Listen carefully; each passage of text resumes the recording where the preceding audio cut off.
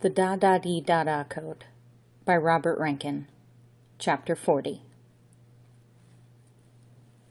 Inspector Westlake awoke from a curious dream. It was a musical dream, which is to say that there was some music involved.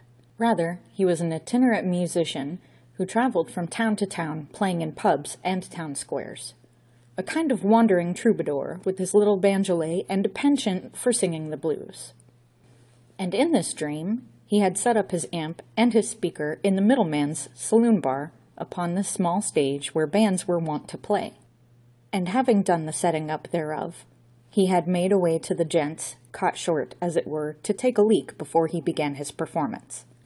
And if indeed it was not odd that he dreamed himself a musician, for in truth, he had always harbored a desire to sing the blues, it was odd indeed when his peeing was done and he took himself over to the washbin to rinse his hands and beheld his reflection in the mirror above it. For the reflection of a young black man gazed thoughtfully back at him, and the inspector, staring thoughtfully at himself, and apparently without surprise, recognized at once that this young man was the blues legend known as Robert Johnson. And then he found that someone was tinkering with his trousers, and suddenly awoke to behold in the face of Mrs. Corbett, smiling from the pillow next to his, with her fingers going fiddle, fiddle, fiddle. "Well, da-da-dee-da-da," said the inspector, "and pardon me, please, madam, it would appear that I have walked in my sleep and settled myself down in the wrong bed upon my return." "Well, da-da-dee-da-da, right back at you," purred the lady of the house. "That's a new excuse, I do declare." And she gave a certain part of the inspector's anatomy a playful tweak. "Oh," went Inspector Westlake, and then "damn," as memories returned to him in a hop, a leap, and a great big jump. Not too far away from the inspector, in a storeroom beneath the big house at Gunnersbury Park, a transperambulation of magnetic flux angled through the ether from the glass-conducting cylinders atop the heirloom, dispatched by the keyboard manipulation of the glove woman. This flux, attuned to the magnetic signature unique to Inspector Westlake, who had been magnetized by a certain boarding-house landlady the previous night during a particularly frantic session of that much-loved sexual favorite, Taking Tea with the Parson, now coalesced into an audiogram within the inspector's skull, one that had effected a selective erasure of his short-term memory, which, given what he had read, and indeed tried to play upon his little banjolet from a piece of paper that could be dated to the 1790s, in which had thrown him into fear and concern for the future of mankind, being things of an apocalyptic nature, generally, was not in itself such a bad thing. But Inspector Westlake could remember everything else, which was to say, the days previous, in all of their dire entirety. Every annoyance, every lack of communication, every thwarting of his wishes, every ignominious everything. They had not been good days for Inspector Westlake. They had been difficult days. What had made them so difficult was the fact that he was quite unable to put his finger on why they had been so difficult. But it somehow seemed that no matter what orders he gave regarding the security measures at the park, these orders somehow failed to be carried out. It was almost as if Thompson of Extra Special Ops had taken over the running of the entire operation himself and was not allowing Inspector Westlake as much as a foot in the door. Difficult it was, and frustrating. There was certainly no lack of security. The park had been closed to the general public for the weekend, which had itself caused unparalleled distress to the members of the various sporting fraternities that normally played their matches there. And the men in the black uniforms were, as one might put it, entrenched. Electric fences ringed the park around. At 100-yard intervals, watchtowers bristling with slightly beyond the present state-of-the-art weaponry loomed with menace. Frogmen bobbed in the ornamental pond, surface-to-air missiles rising and falling with the ripples. A machine gun nested between the columns of the Doric temple. There were slit trenches in the Japanese garden. Once in a while, a squirrel ventured across the pitch and putt to be vaporized by a landmine. Author's note. Obviously not the same squirrel each time. End note. Within the big house, the Gunnersbury Park Museum, the location of the secret talks, several constables came and went, in and out of visibility. It was all very impressive, but it wasn't being done the way Inspector Westlake required it to be done. his way. The men in black from Special Ops spoke into their little face mics and received their orders through tiny earphones embedded in their lug holes. They did not respond to the inspector's orders, and whenever Inspector Westlake tried to get on the blower to Thompson, it seemed, was unavailable for comment. Inspector Westlake knotted his wounded fists and fumed in the landlady's bed. "I do like a man who's intense," cooed Mrs. Corbett. "As it's Sunday morning, how about getting a little adventurous? More tea, Vicar, as it were." "Unhand me, madam." Inspector Westlake rose from the bed, then returned to it in haste, still handed. "I have things to do, madam," he further protested. "Matters of national, indeed global impact." "As James Bond once said the lady of the house, best not to go off half-cocked." Inspector Westlake ground his teeth, checked his wristwatch, stroked at his chin, and then said, "I suppose there's always time to take tea." Mrs. Corbett grinned the kind of grin that one generally associates with roadkill. "The full parson," she whispered in Inspector Westlake's ear. "Whisper to me, people," came the voice of Thompson through many a tiny earphone into many a lug hole. "Whisper?"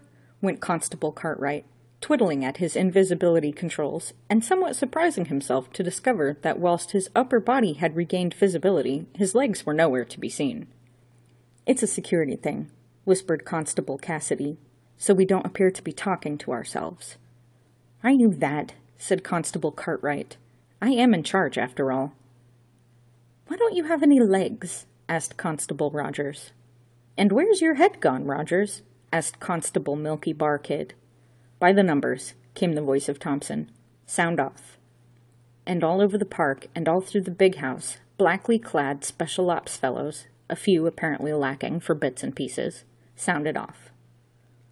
"I want this whole thing done by the numbers," Thompson repeated. "I want nothing to go wrong." "Sir," said Constable Cartwright, "might I just ask good question, Constable? Now carry on." "A right, carry on, and no mistake," said Constable Paul to Constable Justice. These constables wore the blue, and Paul envied those in the black. These constables in blue were on double time, as it was Sunday, but had only got as far as the Gunnersbury Park car park before being halted by those constables in the black and told that they could go no further. "Are you tooled up?" asked Constable Justice. "Eh?" said Constable Paul. "Are you packing heat? Are you carrying an unequalizer?" "Surely it's an equalizer," said Constable Paul. "Not if you're packing what I'm packing." "Ah," said Constable Paul. "I say we should blast our way in." "Right," said Constable Paul. "Yet strange as it may appear to you, I veer towards precisely the opposite view." "Does that involve any weaponry?" "No," said Paul. "It involves you and me making a way to whatever is left of the middleman for an early Sunday lunchtime pint. We're on double time here, and if these sods won't let us into the park, let's go and guard the pub instead." "Do you think there might be someone at the pub who needs shooting?" asked Constable Justice.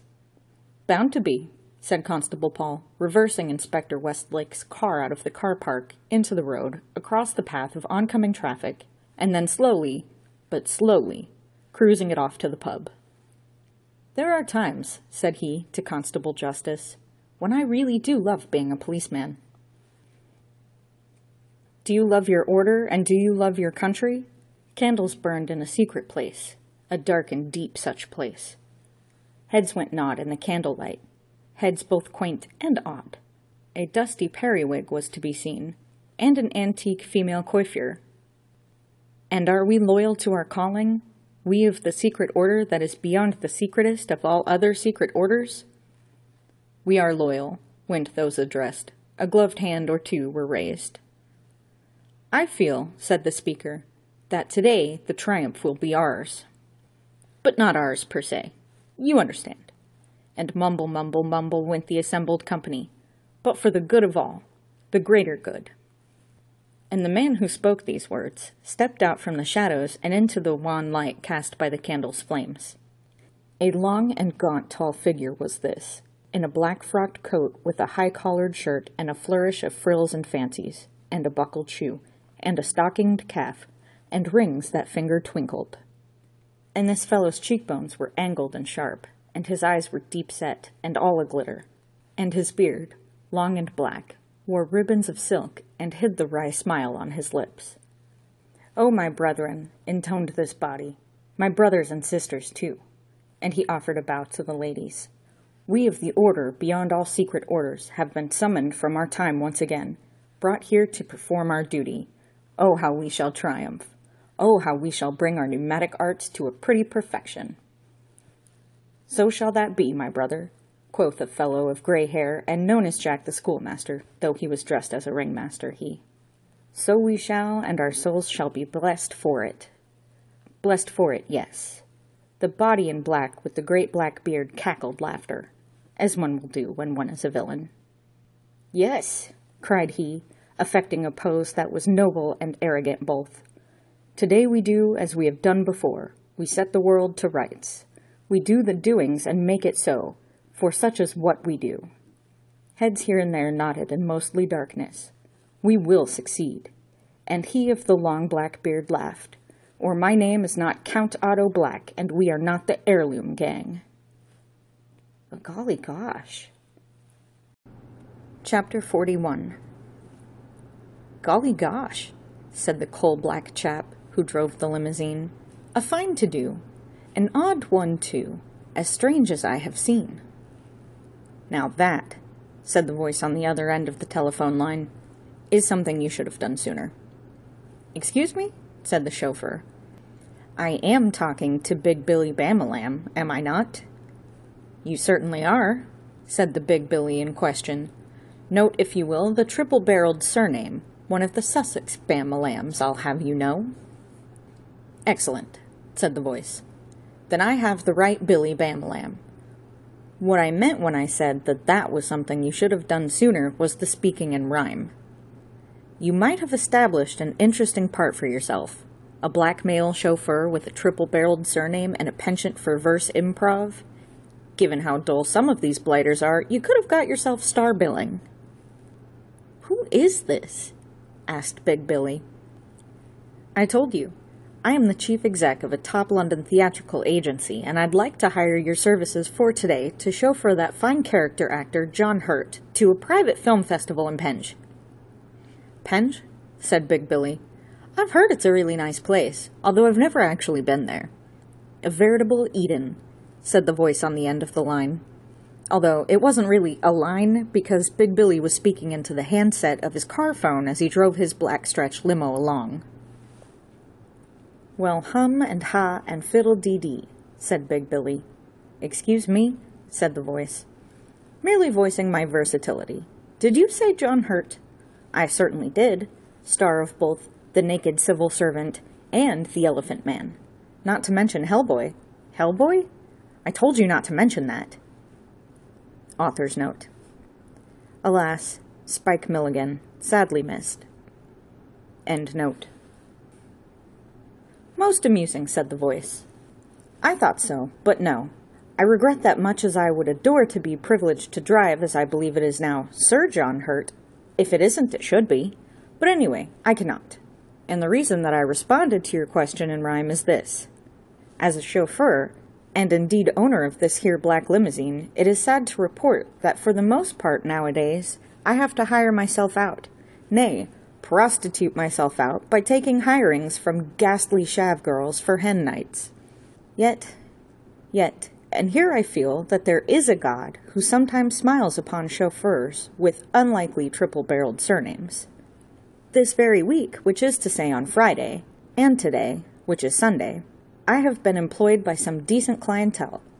To wit, on Friday I conveyed a certain Andy Evans, heavy metal music entrepreneur, to a pub called The Middleman in Ealing, where he made a recording, and from there, in the company of a can of audio tape, to London Airport, where, to quote Mr. Evans, he intended to make away with the prize of a lifetime because I deserve it.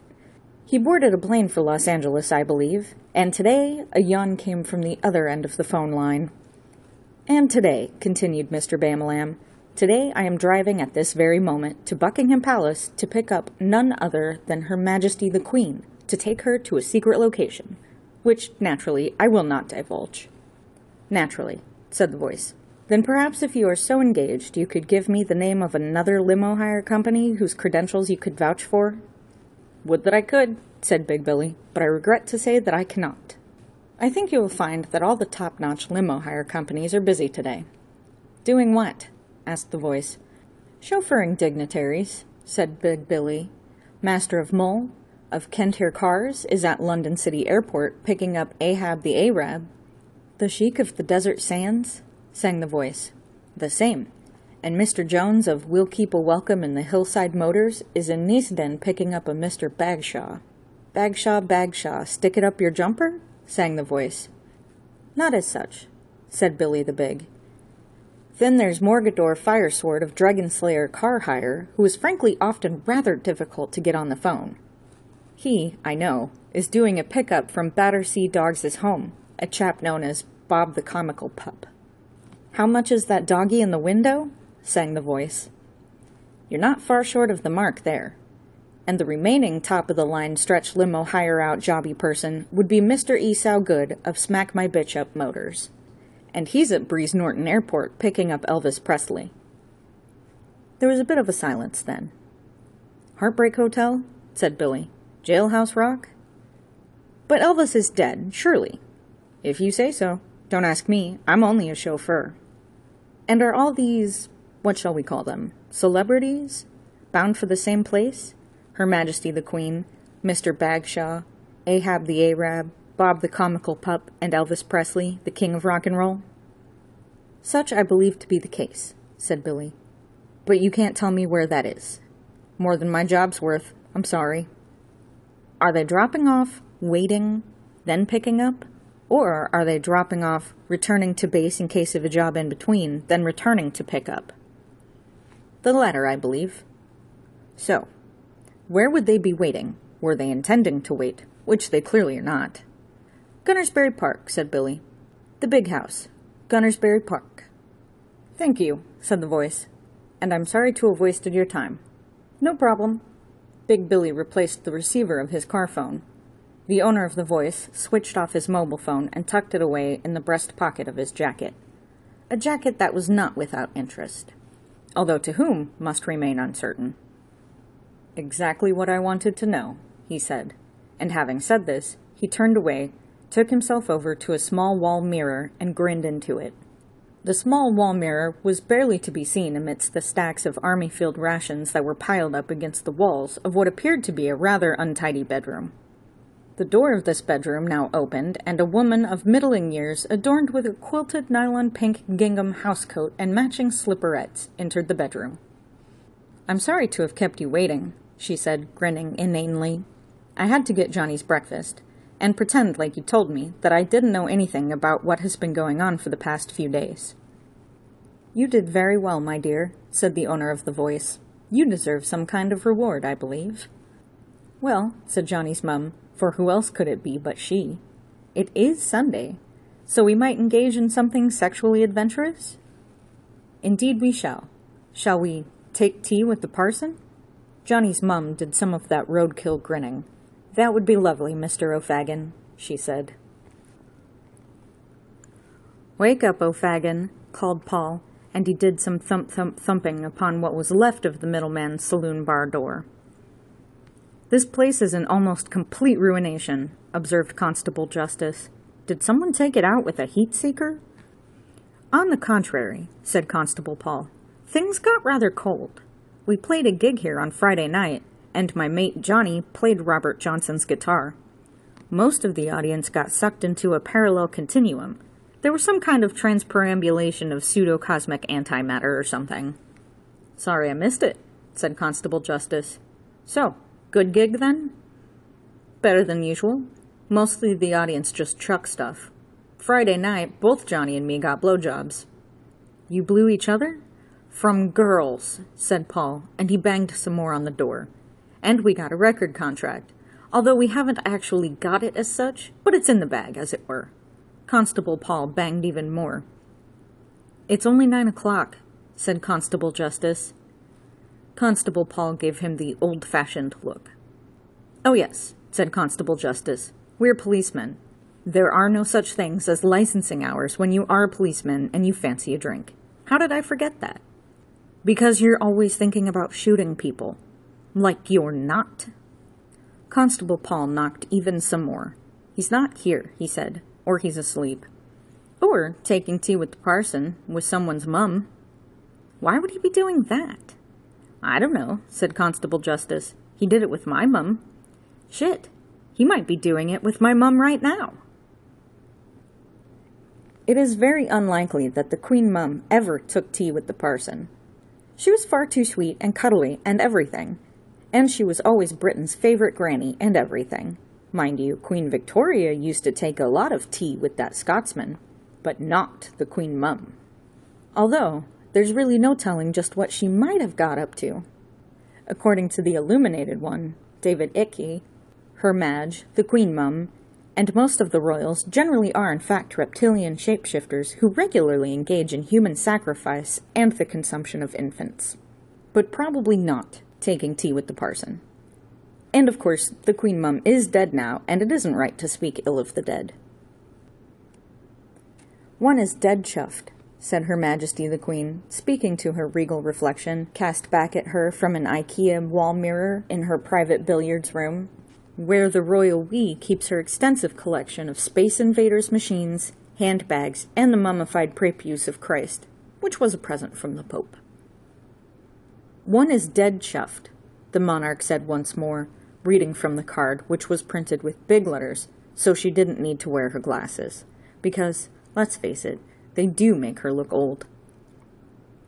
"Dead chuffed to attend this secret conclave as chairperson and casting vote, and a knock came at her chamber door. 'Who troubles one?' she inquired. 'Real class.' 'The car's here, madam,' a menial, or lackey, or cat's paw, replied. 'Is that Billy driving?' asked the sovereign. 'As ever,' the other replied. 'Bitchin',' said Her Majesty. 'Just love that badass Billy.'" Chapter 42. It was clear to those in the know, though those in the know numbered two, that a degree of easy intimacy existed between a certain Big Billy, who drove a black limo, and a certain Royal Betty, who ruled the British Isles. That the monarch, gliding down the front steps from Buckhouse, with a sprightliness surprising for one of her advanced years, customarily greeted the chauffeur with much use of the term soul brother, whilst he, patting the regal butt as it entered his auto, responded with such words as, "Yo, my sweet pussy," and "You can kiss my OBE any time." But as there were no witnesses to this, no definite proof can be found that it actually happened. And, well, it might be that this unlikely exchange was nothing more than wishful thinking. Although, whether upon the part of Big Billy, Royal Betty, or some third party, it is fruitless to speculate. The long black limo slid away over the gravel and out through the main gates of Buckhouse, scattering Japanese tourists before it, much to the mirth of the monarch, who made soul fists with her waving hand. Perhaps. Mr. Mole of Kintyre Cars was not one given to familiarity with his clients. The conveyance of the public was in his blood. 5 generations of moles had plied their trade in the great metropolis before him, his great-great-grandfather driving one of the original hansom cabs. His name was Morris Mole, and he was the first cabbie to coin the phrase, "I had that," fill in as applicable, "in the back of my cab the other day." But this only to a fellow cabbie and never to a client. He was a professional, and such was his great-great-grandson. And so, when Mr. Mole of Kintyre Cars reached the secret rendezvous point where he was to make contact with and pick up a certain Ahab the Arab, the Sheik of the Desert Sands, he arrived early and waited patiently, reading a Sunday paper whose headlines spoke fearfully of escalating trouble in the Middle East and the strong probability of an ensuing nuclear holocaust. And, whilst doing this, he chewed on a Google's gob gum, of a type one rarely sees nowadays, and gently tapped a highly polished boot heel in the dust. The dust was that of the Dockland persuasion, of that area of London Dockland that is always threatened with redevelopment, but somehow always manages to remain undeveloped. And disgusting, and desolate, and depressing, and other things that begin with the letter D. The limo was parked on a dock that was to be found upon a bit of bay. And it would have been of interest to fans of soul music to note that this was the very dock of the bay that Otis Redding had sat upon nearly 5 decades before, and watched the ships coming in, and the ships going out, and things of a maritime nature generally. The sound of a boatswain's whistle alerted Mr. Mole, who folded away his newspaper, spat out his gob-gum, buffed his toe caps on the rear of the opposing trouser legs, straightened his cap, and saluted as a Thames lighter, piloted by a Thames lighterman, drew up alongside Otis's sitting area, and a bossoon, all spiffed up in formal but outmoded livery, piped ashore a swarthy gentleman in the full Arabic attire. Flowing robes, dishcloth hat, and fan belt wraparound. Ahab the Arab drew London breath up his nostrils and spoke with timbre through his beard. "You are Mr. Mole?" he inquired. "Mole," said Mr. Mole. "Mr. Mole." "Mole," said Ahab the Arab. "That is satisfactory. I was unreliably informed that I was to be collected and driven by a Jedi." "I am a Jedi," said Mr. Mole. At the last national census, it was discovered that more than 20% of the nation listed their religion as Jedi. "The English," went the Arab, and he laughed. "No wonder you never win the cricket." Mr. Mole smiled professionally and nodded politely.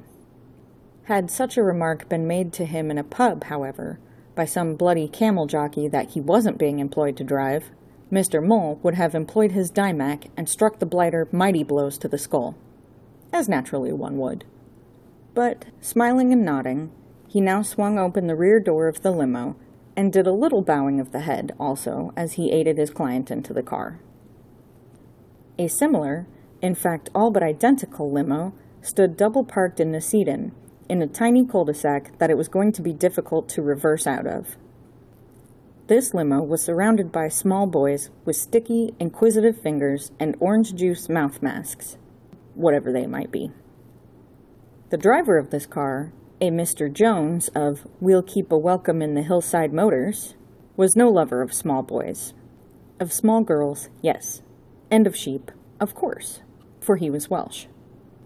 Author's note: according to Anne Robinson, allegedly. End note. Mr. Jones owned a stick for such occasions as this, and a tube of lubricant for other situations.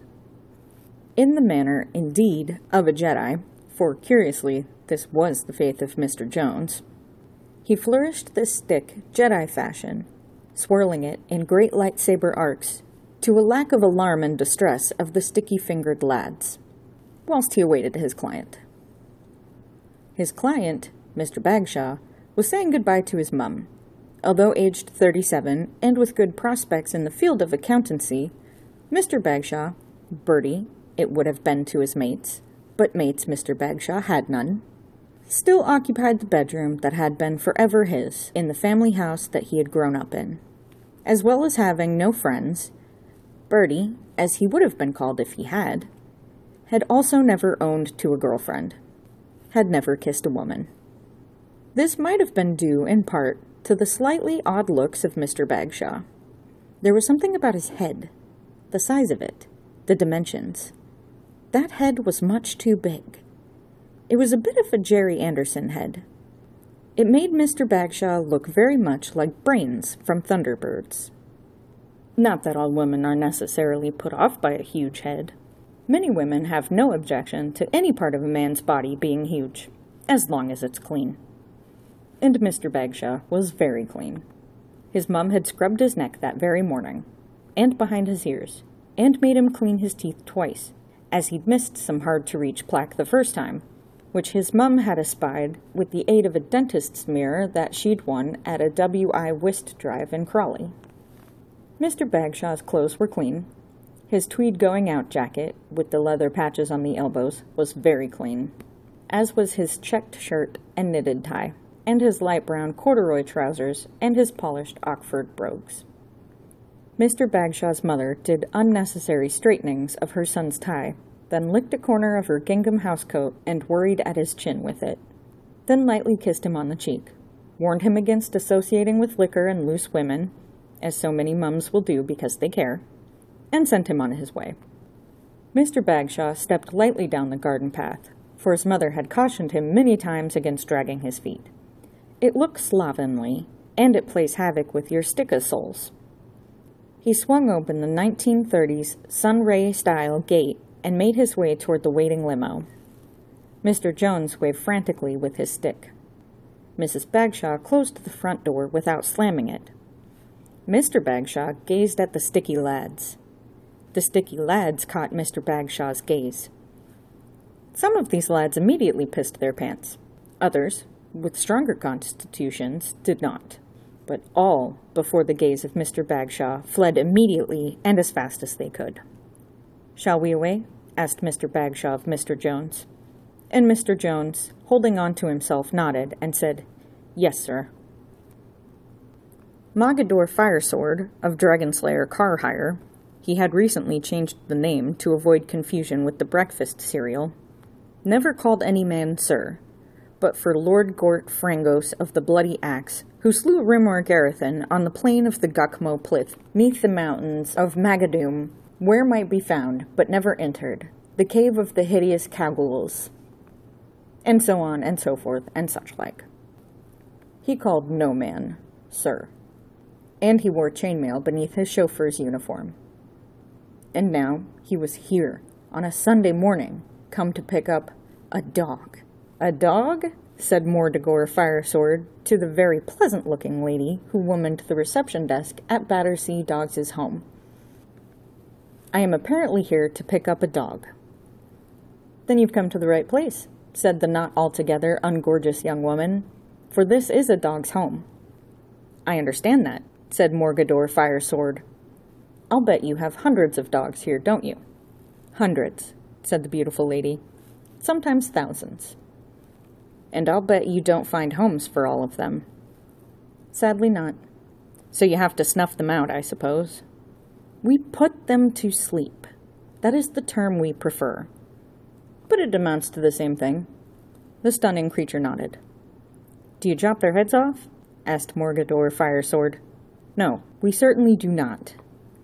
"Would you like me to do it for you, then? I do have my own sword. I call it Soulfreer the Second." Soulfreer the Second? Soulfreer the First got nicked at a gamers' con in Hinckley. "Would you please leave the premise before I am forced to call the police?" asked the veritable goddess of a bird. "I have a chitty," said Morgador, flourishing same, "for the dog. And you'll have to fill in another chitty, taking responsibility to cover any cleaning bills if it craps in my limo." The Battersea Venus examined the chitty. "Ah," she said knowingly. "You want Bob, I understand." "More than I do, my pretty," said Morgador, leaning over the desk a little to cop a glimpse of cleavage. "Bob," said the wondrous one. "Bob the comical pup. That's what it says on the chitty." The breasts before him withdrew. "Wait here, I will fetch him for you. But before I do, you have to fill in one of our chitties." "Why?" asked Morgador Firesword. "Because Bob the comical pup is not just any young comical pup. He is a pup of outre abilities." "Outre what?" A chitty on the clipboard was thrust before him, and Morgador Firesword gave it a cursory once-over. "What's this?" he asked. "Promise 3. I vow that I will take to my grave any confidences confided in me by Bob the comical pup? And I have to sign the Official Secrets Act? I told you, he's not just any young comical pup." Mr. Esau Good, of Smack My Bitch Up Motors, was not at Breeze Norton Airport to pick up just any old king of rock and roll. He was there in the company of many, many official chitties and high-security passes and special military intervention to pick up the king of rock and roll, being flown in on a chartered Hercules via a complex route that evaded the defensive radar systems of 12 separate countries. Point of departure, unregistered. Point of arrival, Breeze Norton. Mr. Esau Good had also had to sign the Official Secrets Act, and he had been given an implant at the base of his skull. He had been assured by the masked surgeons who had performed this procedure against the will of Mr. Good that should Mr. Good mention the name of the gentleman that he would be conveying to Gunnersbury Park, even in passing, the voicing of this name would trigger the implant and blow his head clean off his shoulders. Mr. Good was somewhat upset by this circumstance, especially as he was something of a fan of the Big E and not averse to purchasing the occasional compilation disc or latest exploitation hit single. Author's note. Elvis-ploitation? End note. Christmas shopping was going to be tricky this year. The Hercules transport loomed in the heavens, drew nigh unto Breeze Norton and descended. Taxiing was done. Steps were wheeled out to it. A door swung open. And he stood framed by the opening. And he wasn't that fat anymore. He was, if anything, slender and trim. His hair, the jettest of blacks. His sideburns superb, and his cheekbones as killer as ever. He did wear the jumpsuit, though. The white rhinestoned number with the black diamante belt. But then he would wear that, wouldn't he? Because he was Elvis Presley. Mr. Esau Good lifted his bum from the bonnet of his limo and made his way towards the grounded aeroplane. There were many of those men-in-black types present, with the black suits and the sun specs, and many high-ranking military personnel. And what surprised Mr. Good, if anything could now surprise him, was the fact that all those present were so unsurprised. That Elvis was alive and well, and looking good surprised them not. But then, come on now, none of us really believe that he's dead, do we? Mr. Good had never believed it. He knew that something fishy had gone on that day, in the bathroom, at Graceland.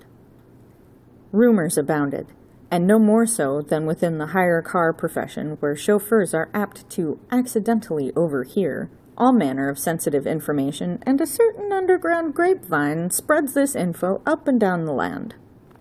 The word was out that Elvis's death had been faked because the king of rock and roll was engaged in work of national importance and that the president himself had sanctioned the deception. The word was out on the underground grapevine that Elvis was capable of traveling through time, aided by an alien vegetable that had taken up residence in the back of his head. Barry the Time Sprout, this vegetable was called. And who would be inclined to doubt this? Elvis descended from the plane, pressed palms with assembled personages, and was led to the limo. "Good day, sir," said Elvis to Mr. Good. "Good day, Mr." and he almost said it. Elvis Presley entered the limo and was driven away.